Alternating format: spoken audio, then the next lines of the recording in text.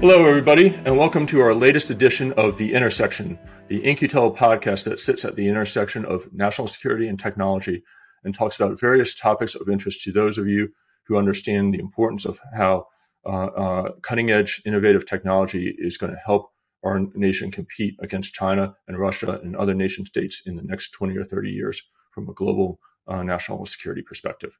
Our guest today is John Rice, and the topic today is going to be diversity within teams, how to build, retain, and develop the most diverse teams possible to develop the most innovative and best companies possible to develop the technologies we just referenced. So, John, thank you and very much for coming, and we really appreciate you taking the time.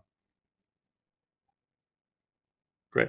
So, John, first off, you are the founder and CEO of Management Leadership for Tomorrow, MLT. Can you tell us a little bit about, where you got the idea for this organization and what you're trying to accomplish with it? Yeah, so maybe I'll take that in reverse order. Sure. We're a national nonprofit that has like a two-pronged strategy to advance racial equity in this country. The first prong focuses on individuals, and we work to expand economic mobility and career trajectory for people of color. And we do that in a few ways. We help low, moderate income Black, Hispanic, and Native American students go from, college to those first jobs that really close the deal on economic mobility for them and their families.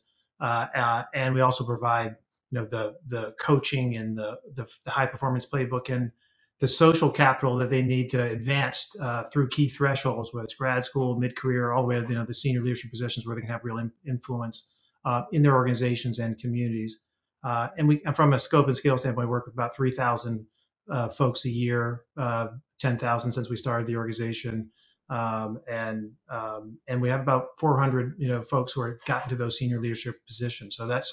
So really, that's the individual side. And the second prong of our work, Steve, is to focus on employers. We work with about 200 organizations to help them take a more rigorous approach to advancing racial equity and DEI. And that includes, sourcing, helping them source top talent. We work with about, I guess I mentioned 200 organizations and help them on the recruiting side, undergrad, graduate school, mid-career, lateral, and even senior executive. And then we also help organizations retain and advance the talent that they have, and then provide. We have an advisory arm that works with senior executive teams to support their, to help them on the how-to strategies and tactics of moving the needle toward critical mass of diverse talent.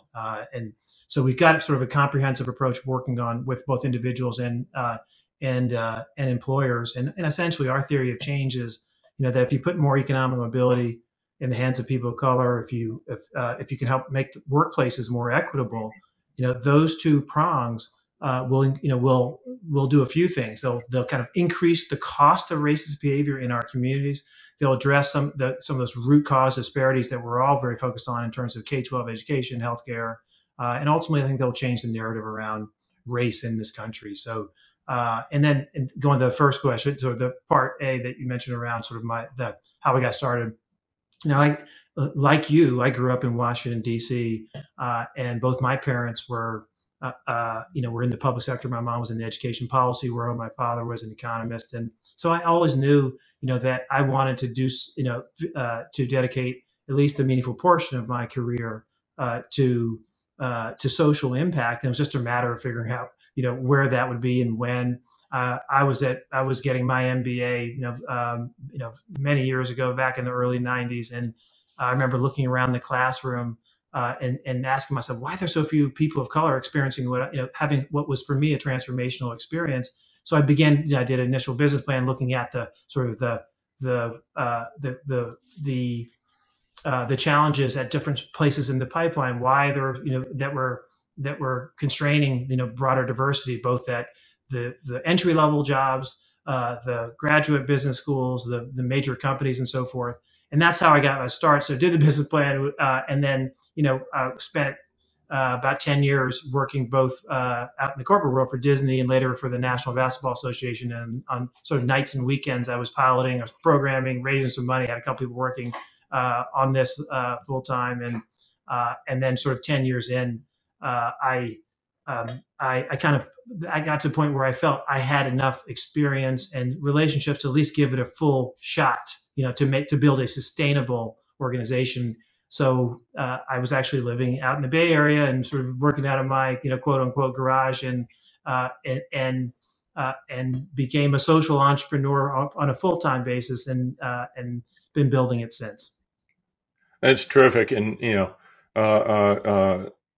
to your points over your 20 years, I think, as I understand it, you prepared nearly 10,000 Black, Hispanic, and Native American professionals for fast-track jobs that deliver economic mobility for themselves and their families. To your point you made already, you work with a couple hundred leading employers to improve the diversification of their employee base and thus the quality of their employee base. And it's really impressive what you've accomplished over those 20 years. But like a lot of the startup listeners that we may have on this podcast, you started from a garage. You started from just you working nights and weekends while you also kept your day job. And it's one of those sort of overnight successes that took 10 years to get to where you could finally declare it a success, right? That's it's funny you mentioned that. I think we were talking about, now we're meaningful scale, Steve. We're over 200 people on the team. As I said, kind of, annual throughput of our, fellows is, about 3,000. You mentioned 200 companies. So we're a sizable organization now and having real impact. I think one of the things we're most excited about is some of the results that you mentioned, even at the undergrad level, and placing 98% of our students in entry level jobs that average, $80K starting salary. And these are people who come from homes that are largely come from homes that are Pell eligible homes that are under 50K household income. So that's immediately game changing from an economic mobility standpoint. But the irony is we were just talking about, like, hey, this has sort of been, an overnight success, 20 years in the making, right? It does take, just like any organization, it takes time, and had a vision early on, and you always have to make those pivots, and as you get more insights about what the problems are and what the opportunities are. And I think that what I'm probably most excited about, beyond the individual and institutional impact that we've had, is what we've learned. The insights from our work that we apply certainly to the work that we do, but I think we're working even harder now to kind of share more of those insights about what works and what doesn't, what both for individuals and for employers as it relates to DEI, racial equity, and how do we in closing racial wealth gaps. That's great. And before we move on and start talking about some of those insights and how they can help the listeners on this podcast here, real quickly, if there's a young Black, Hispanic, or Native American professional or undergraduate student listening to this podcast, how do they get connected with you guys if they want to enroll in your program? Probably the easiest place to go is to our website, which is mlt.org. Great. And then just a little bit more on your background, since I know you're a modest guy. In addition to MLT, you serve on the board of trustees at Yale University, and you're a director of Walker & Dunlop, a New York Stock Exchange traded real estate finance company. You were also appointed to President Obama's advisory commissions on educational excellence for African Americans and on historically Black colleges, and you serve on a number of other non-for-profit boards. So you're very busy. But moving on then to the entrepreneurs that might be listening to this podcast here and are thinking to themselves, hey, first off, every entrepreneur I talk to today, I ask them what's the number one thing that keeps them up at night. They say talent recruitment and talent development. Like, how do I get the best and brightest? It is a competitive market out there. Salaries are going through the roof. Stock option packages are going through the roof. And if you're not constantly recruiting, if you're not constantly training and retaining your employee base, your company will have no chance to be successful. And so one of the reasons why I was excited to get you on the podcast today is because I think one of the ways entrepreneurs can do a better job of sourcing, training, developing, and retaining talent is to think about a more diverse employee base than they might otherwise think initially, given who they are and what their backgrounds is. So if you had I know you work a lot with large companies, but if you had an entrepreneur or a startup company come and say, hey, how should I think about improving the diversity and the breadth and depth of talent that I try and attract to my company. What would be your first couple of comments or thoughts for them? Yeah. Well, Steve, I'd say there are a few things. I mean, and maybe I'll start by uh, articulating what I think one of the challenges is that we need to get beyond in order to begin to move the needle and tap into uh, broader talent bases. And the first one is, again, if you know this as well as anybody, and certainly the the venture folks and entrepreneurs that are listening to this understand it, is that so much, this world, really, the startup ecosystem is so driven by the kind of a I would call it a loop of trusted relationship networks, right? Yeah, And and those relationships are recycled from so much of what success looks like in your world is about, tapping into your trusted networks, who you're building your emerging companies with, who you're investing in, and so forth.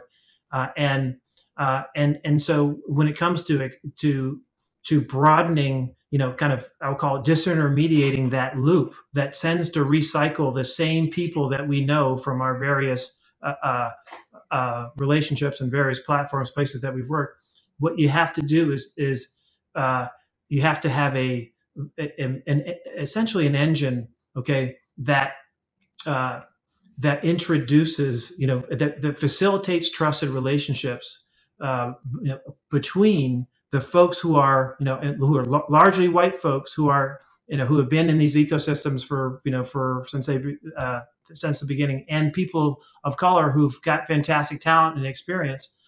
And you need something in between to bring those folks together. And it's not, what I often hear, and when we work with tech companies, to where we do it, a ton of work, and especially startups and venture capital organizations in their portfolios, is that just send me names, right? That's right. That's often a red flag. Send me names, and sending folks names, even if those names and their resumes are fantastic, actually don't disintermediate. That loop of who you trust. And so what you have to do is actually introduce people, often before the transaction, before the need, the 2-3 month hiring window is there, job spec, we got to, it's time to hire and so forth.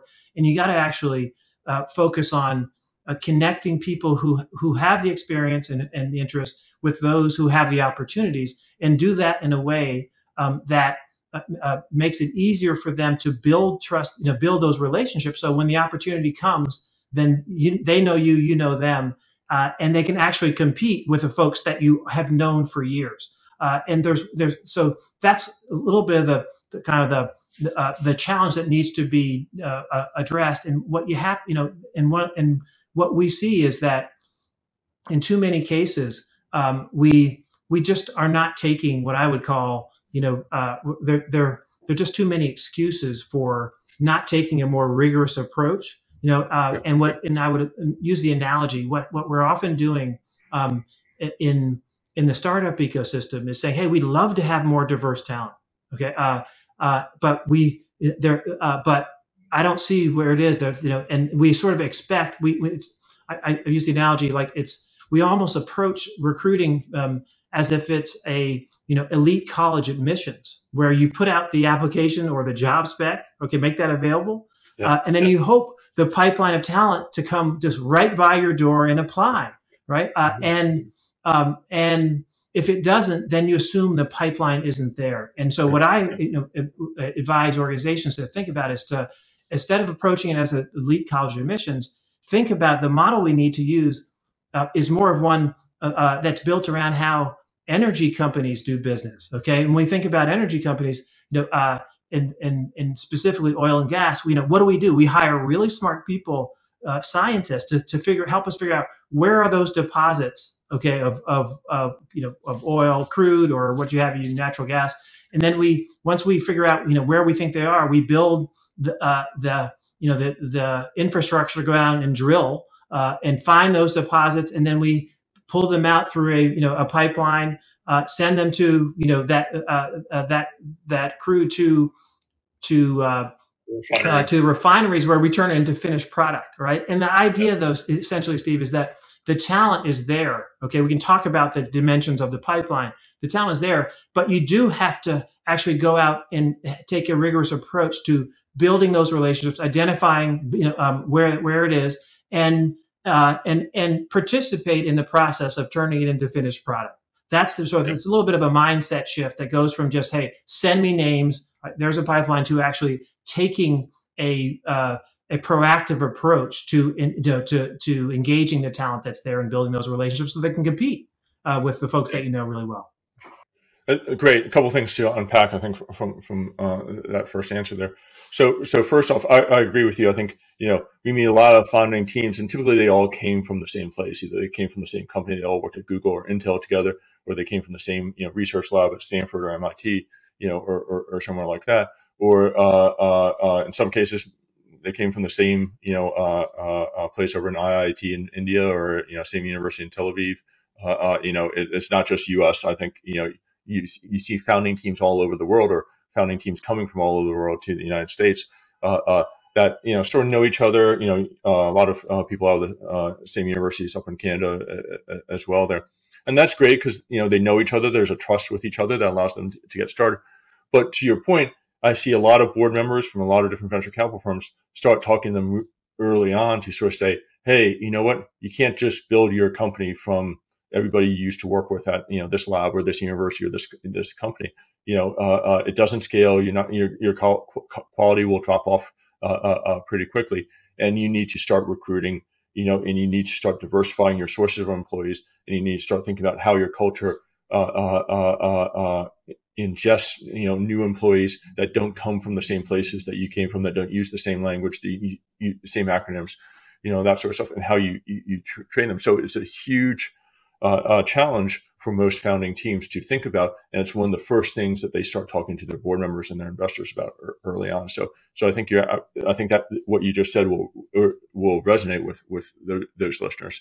So then let's go to your second point, which is, all right, you can't just post a job spec and wait for those resumes to come in. You need to start getting to know people ahead of time to build that trust and build that awareness, so that when you are ready to hire, you have some sort of relationship already. How do you do that? And how do you do that in a way that, to your point, isn't just recruiting the same set of people? And by the way, it's not just white people hiring white people. I've invested in companies where the entire development team was Indian or the entire development team was Israeli, right? We had that hard conversation. Like, you got to figure out how to diversify, integrate your teams going forward here. So how do you think about breaking out of your comfort zone as a founder or VP of engineering or VP of sales, as you think about recruiting at scale and building those diverse relationships that will give you a much wider and broader set of employee base to choose from? So let me start by saying the first step is to actually understand, and you have to really understand and acknowledge that your networks aren't as diverse as you might think they might be. So one of the things I'll ask is like, well, okay, how many underrepresented minorities were either at your wedding, one of your kids' weddings, okay, or one of your siblings' weddings, okay, and if the answer is very few or none, then that speaks to like the amount of the breadth of your trusted relationships, long-term relationships, and where they kind of cut across different groups. So so first, acknowledging that there needs to be a broadening of the network. Two, I think you have to, Steve, you have to actually address some of the what I would call the structural excuses, okay, that we see people in the venture and startup world use when it comes to why this is hard to do. And so one excuse is, well, in the venture world is sort of like, well, size of our organization, well, we don't hire very many people, okay, just a few new folks a year, or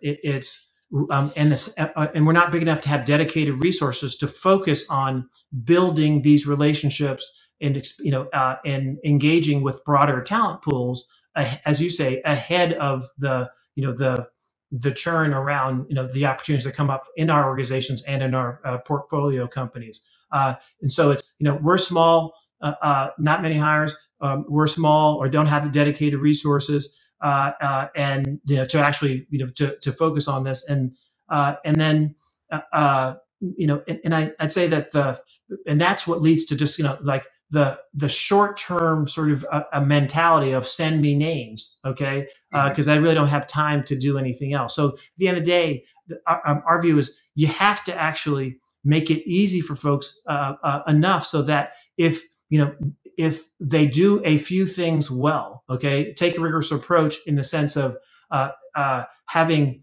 one or two, if you're a partner in a venture firm or you're senior person in an emerging company, startup, 2 or 3 meetings every month with folks who are diverse, who are outside of your networks, and we work with some of the leading venture firms on actually teeing these people up, okay, both for investor roles in their organizations as well as for their portfolio organizations, and then just get on a cadence, okay, of meeting with 2 or 3 people every month that hopefully, if it's ideally if it's facilitated by an organization that is connected to that talent.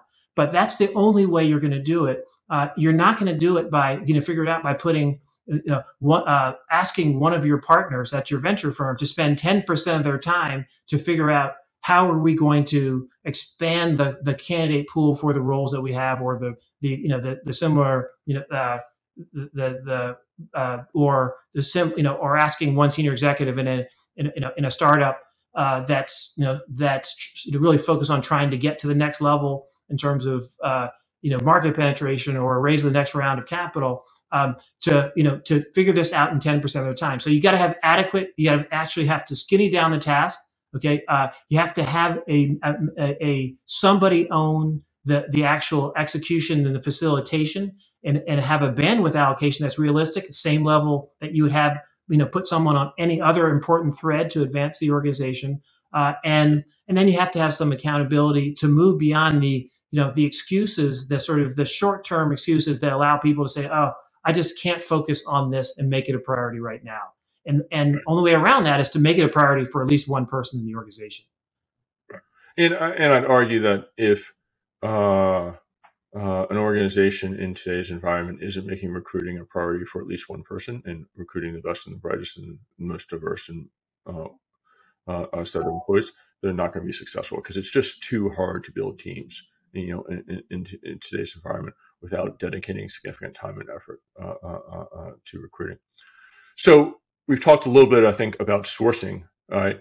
So once you've sourced a set of employees, what are some best practices to think about how to evaluate, how to interview, how to choose who to hire, to remove bias, and to really evaluate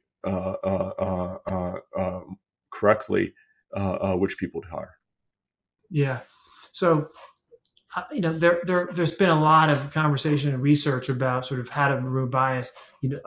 I want to focus on something that's a little bit different, which is essentially how do we make sure? What steps can we take to enable the diverse candidate that we do not know well, that we haven't had a relationship with since school or the last company that we work with and so forth? How do we create the environment where that talent, that person, okay, can compete on close to equal footing with the person who's largely comes from the same the person that you do know well, right? Yep. And certainly the way we construct the interviewing process, I think important to have in many cases important to have like panel interviews, so you're not kind of your one person's perspective actually can get balanced in terms of the feedback that gets back to the folks who are sort of managing the process. But I think that the most important thing I'd say, Steve, is that in order for the person that the highly talented person who you don't know to compete on equal footing, what you have to have is a network of trusted, what I call validators. Okay, you have to be able to call somebody that you have worked with, that someone that you've worked with, or that you trust, whose judgment that you trust. Okay, who can essentially vouch for that person and say, uh, let me tell you, I've worked with that person, or someone very close to me has worked with that person, and they're outstanding. Okay, and if they have done 3 out of the 4 things that are critical to being successful in that job in terms of previous experience, you don't need to worry about the 4th thing. Okay, because Yeah. this person is outstanding. And building a small network of what I call kind of trusted validators, to me, is probably the most important thing you can do, so that when folks do come in, you don't miss folks that are outstanding just because they're competing against people that are also really good, but you have many more data points on. And I think you have to think about this as not just, can we hire one person, but think about the next 10 hires. How do you create an approach that enables the diverse person that we don't know as well, okay, to win at least half the time? Okay, because if you're not winning at least half the time, then you're actually, on the next 10 hires, if you're already struggling with diversity in your current numbers, then you're not actually moving the needle. And the only way to do that is actually not to try to create a different approach that that folks are not essentially comfortable with, but try to make this feel like and operate like the way you do hiring for everyone else. But you have to actually introduce a few pieces that allow you to elevate the trust, okay, and maximize the sort of the data points so that people can compete with the folks that you know. Yeah, I think that's fantastic advice for both our entrepreneurs and the venture capitalists that listen to us. Final aspect of this: you sourced a more diverse employee base. You've evaluated a more diverse employee base. How do you create an environment in the workplace itself such that you can retain the best and the brightest and the most diverse people, and they come in? Because if you start with a more homogeneous employee base, it's always tough for the people that don't fit into that homogeneous profile to come in, break in, build the same sort of relationships, and feel that sense of connection to the company or the organization that you want your employee to feel, so that they are more invested in what they're doing and they're more sticky in terms of staying with you. Yeah, really important issue, and the I would say probably the first thing that leaders need to do, okay, is to become very well informed about how people of color, okay, when we are the only one in an organization or one of very few, before there is critical mass, okay, in the organization, how we experience the organization in a way that's very different from our white peers, even if we went to the same school, Steve, or even if we Yeah. worked at the same large tech company before we joined the current organization. And our smartest, most successful leaders are actually missing that people of color experience the organization differently, and when they are one of a few. Okay, and I describe that saying that when you look like me and when you're one of one and one of a few, you literally will spend 30% of your brain energy, of your bandwidth, focusing, distracted by questions that you're twirling around in your head, such as, do I measure up? How are people perceiving me? If I make a mistake, does it reflect on all the people of color around you? These questions, whether or not they're true, they actually is irrelevant. But if you're spending 30% of your time distracted by those questions, as opposed to focusing on your the content of your job, and you're competing against your peers who are spending 0 to 5% of their mental bandwidth distracted by those questions, then it's harder to compete. You're competing at a disadvantage, right? And that can lead to that when you're thinking about those questions, that what does that do? It actually makes it harder for you to take risk, okay, on a day-to-day basis. it makes it harder for you to bounce back when you have setbacks. And when you're in your world, it's all about risk taking and bouncing back from setbacks. But it's also harder to when someone reaches out to give you constructive feedback. And you're not sure where it's coming from. Is it to lift you up, or is it to bring you down?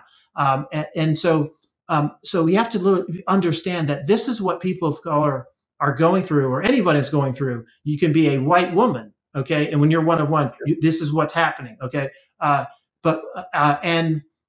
if you understand what's what the experience, okay, if you're well informed about that, then the steps that you take are going to be much more tied and more proximate, okay, to addressing those, that underlying driver. So too often we make assumptions that everyone, if you're here and if you are strong enough and competent enough to get hired, then we all experience the organization the same way. Fundamentally, false, and that leads to interventions and steps that actually make it harder, that don't address the root causes and make it harder to move the needle and create that kind of sticky experience. So the most important thing to do at the individual level, the manager, the leader, and engaging with your diverse talent directly, is to actually ask the kind of questions that enable you, okay, to get proximate to how somebody is experiencing the organization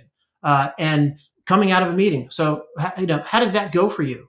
Okay, or you've been there for 2 weeks or 30 days. Okay, what are the things that you're experiencing? What are the things that the questions that you have about certain people and how you're perceived or how you think you're doing? It's so much more important for managers to lean in and engage and understand that person's background, where they come from, the things that actually will influence and shape how they engage in the workplace and with other people. And the challenge there, Steve, is that all the incentives in today's world are for managers to lean back and take less risk, right? We may have a problem with HR. You may be, misinterpreted if you say the wrong thing. We don't feel confident. I know we want to lean in, but we don't want to offend anybody. And so the tension here is the way to create the sticky workplace is to communicate more, to dig in and get proximate to how our diverse employees and team members are experiencing the organization differently, and take actions that are that relate to those challenges and those differences. And the only way you figure them out is to engage with them and ask the questions and put yourself out there a little bit. And so what we need to do a little bit is a little bit of kind of what I call proximity training. Okay, help people and managers break through and get confident in how to engage in those conversations. And that's really I use the perspective, like the diversity training and unconscious bias stuff that has kind of permeated organizations for the last several years. That's great, but that focuses on what's going through the heads of, in most cases, the white male, right? And making sure that the things that that are going through his head, are better connected to the broadening diversity in our organizations. And what we need to evolve from is focusing on what's going through the head of the white male leader, and actually transitioning from that to helping the white male leader understand what's going through the head of the diverse employee, right? And how that's different from them, and then helping them get comfortable, giving them the tools to be confident, leaning in more. That's the most important thing, because what we're in a place right now where there are essentially two worlds. There's the world inside the organization that the majority feels is the culture, and then there's the experience of the folks who are, one of a few, and that's often very different, but it's not being addressed because there's a different narrative among leadership. And the only way to connect the two is just to have the candid conversations, but we got to make it easier for folks to have those candid conversations in a place where they don't feel that they're going to get in trouble. I think that's fantastic, and I think that's a great place for us to wrap up this conversation. John, thank you for your time. Thank you for joining us here today. As you said at the beginning, if people want to find out more about your organization and how it can help, it's mlt.org, I believe, is the website. I know at InQtel, we're making a concerted effort to focus on our DEI initiatives through new recruiting tactics to new ways of working with our employees and retention and creating the culture that they want to stick at. And everything you said today really resonates with me, and I can sure it resonates with leaders of all sorts of different organizations that listen to our podcast today. So thanks for joining us here at the Intersection today. I'm Steve Bowsher.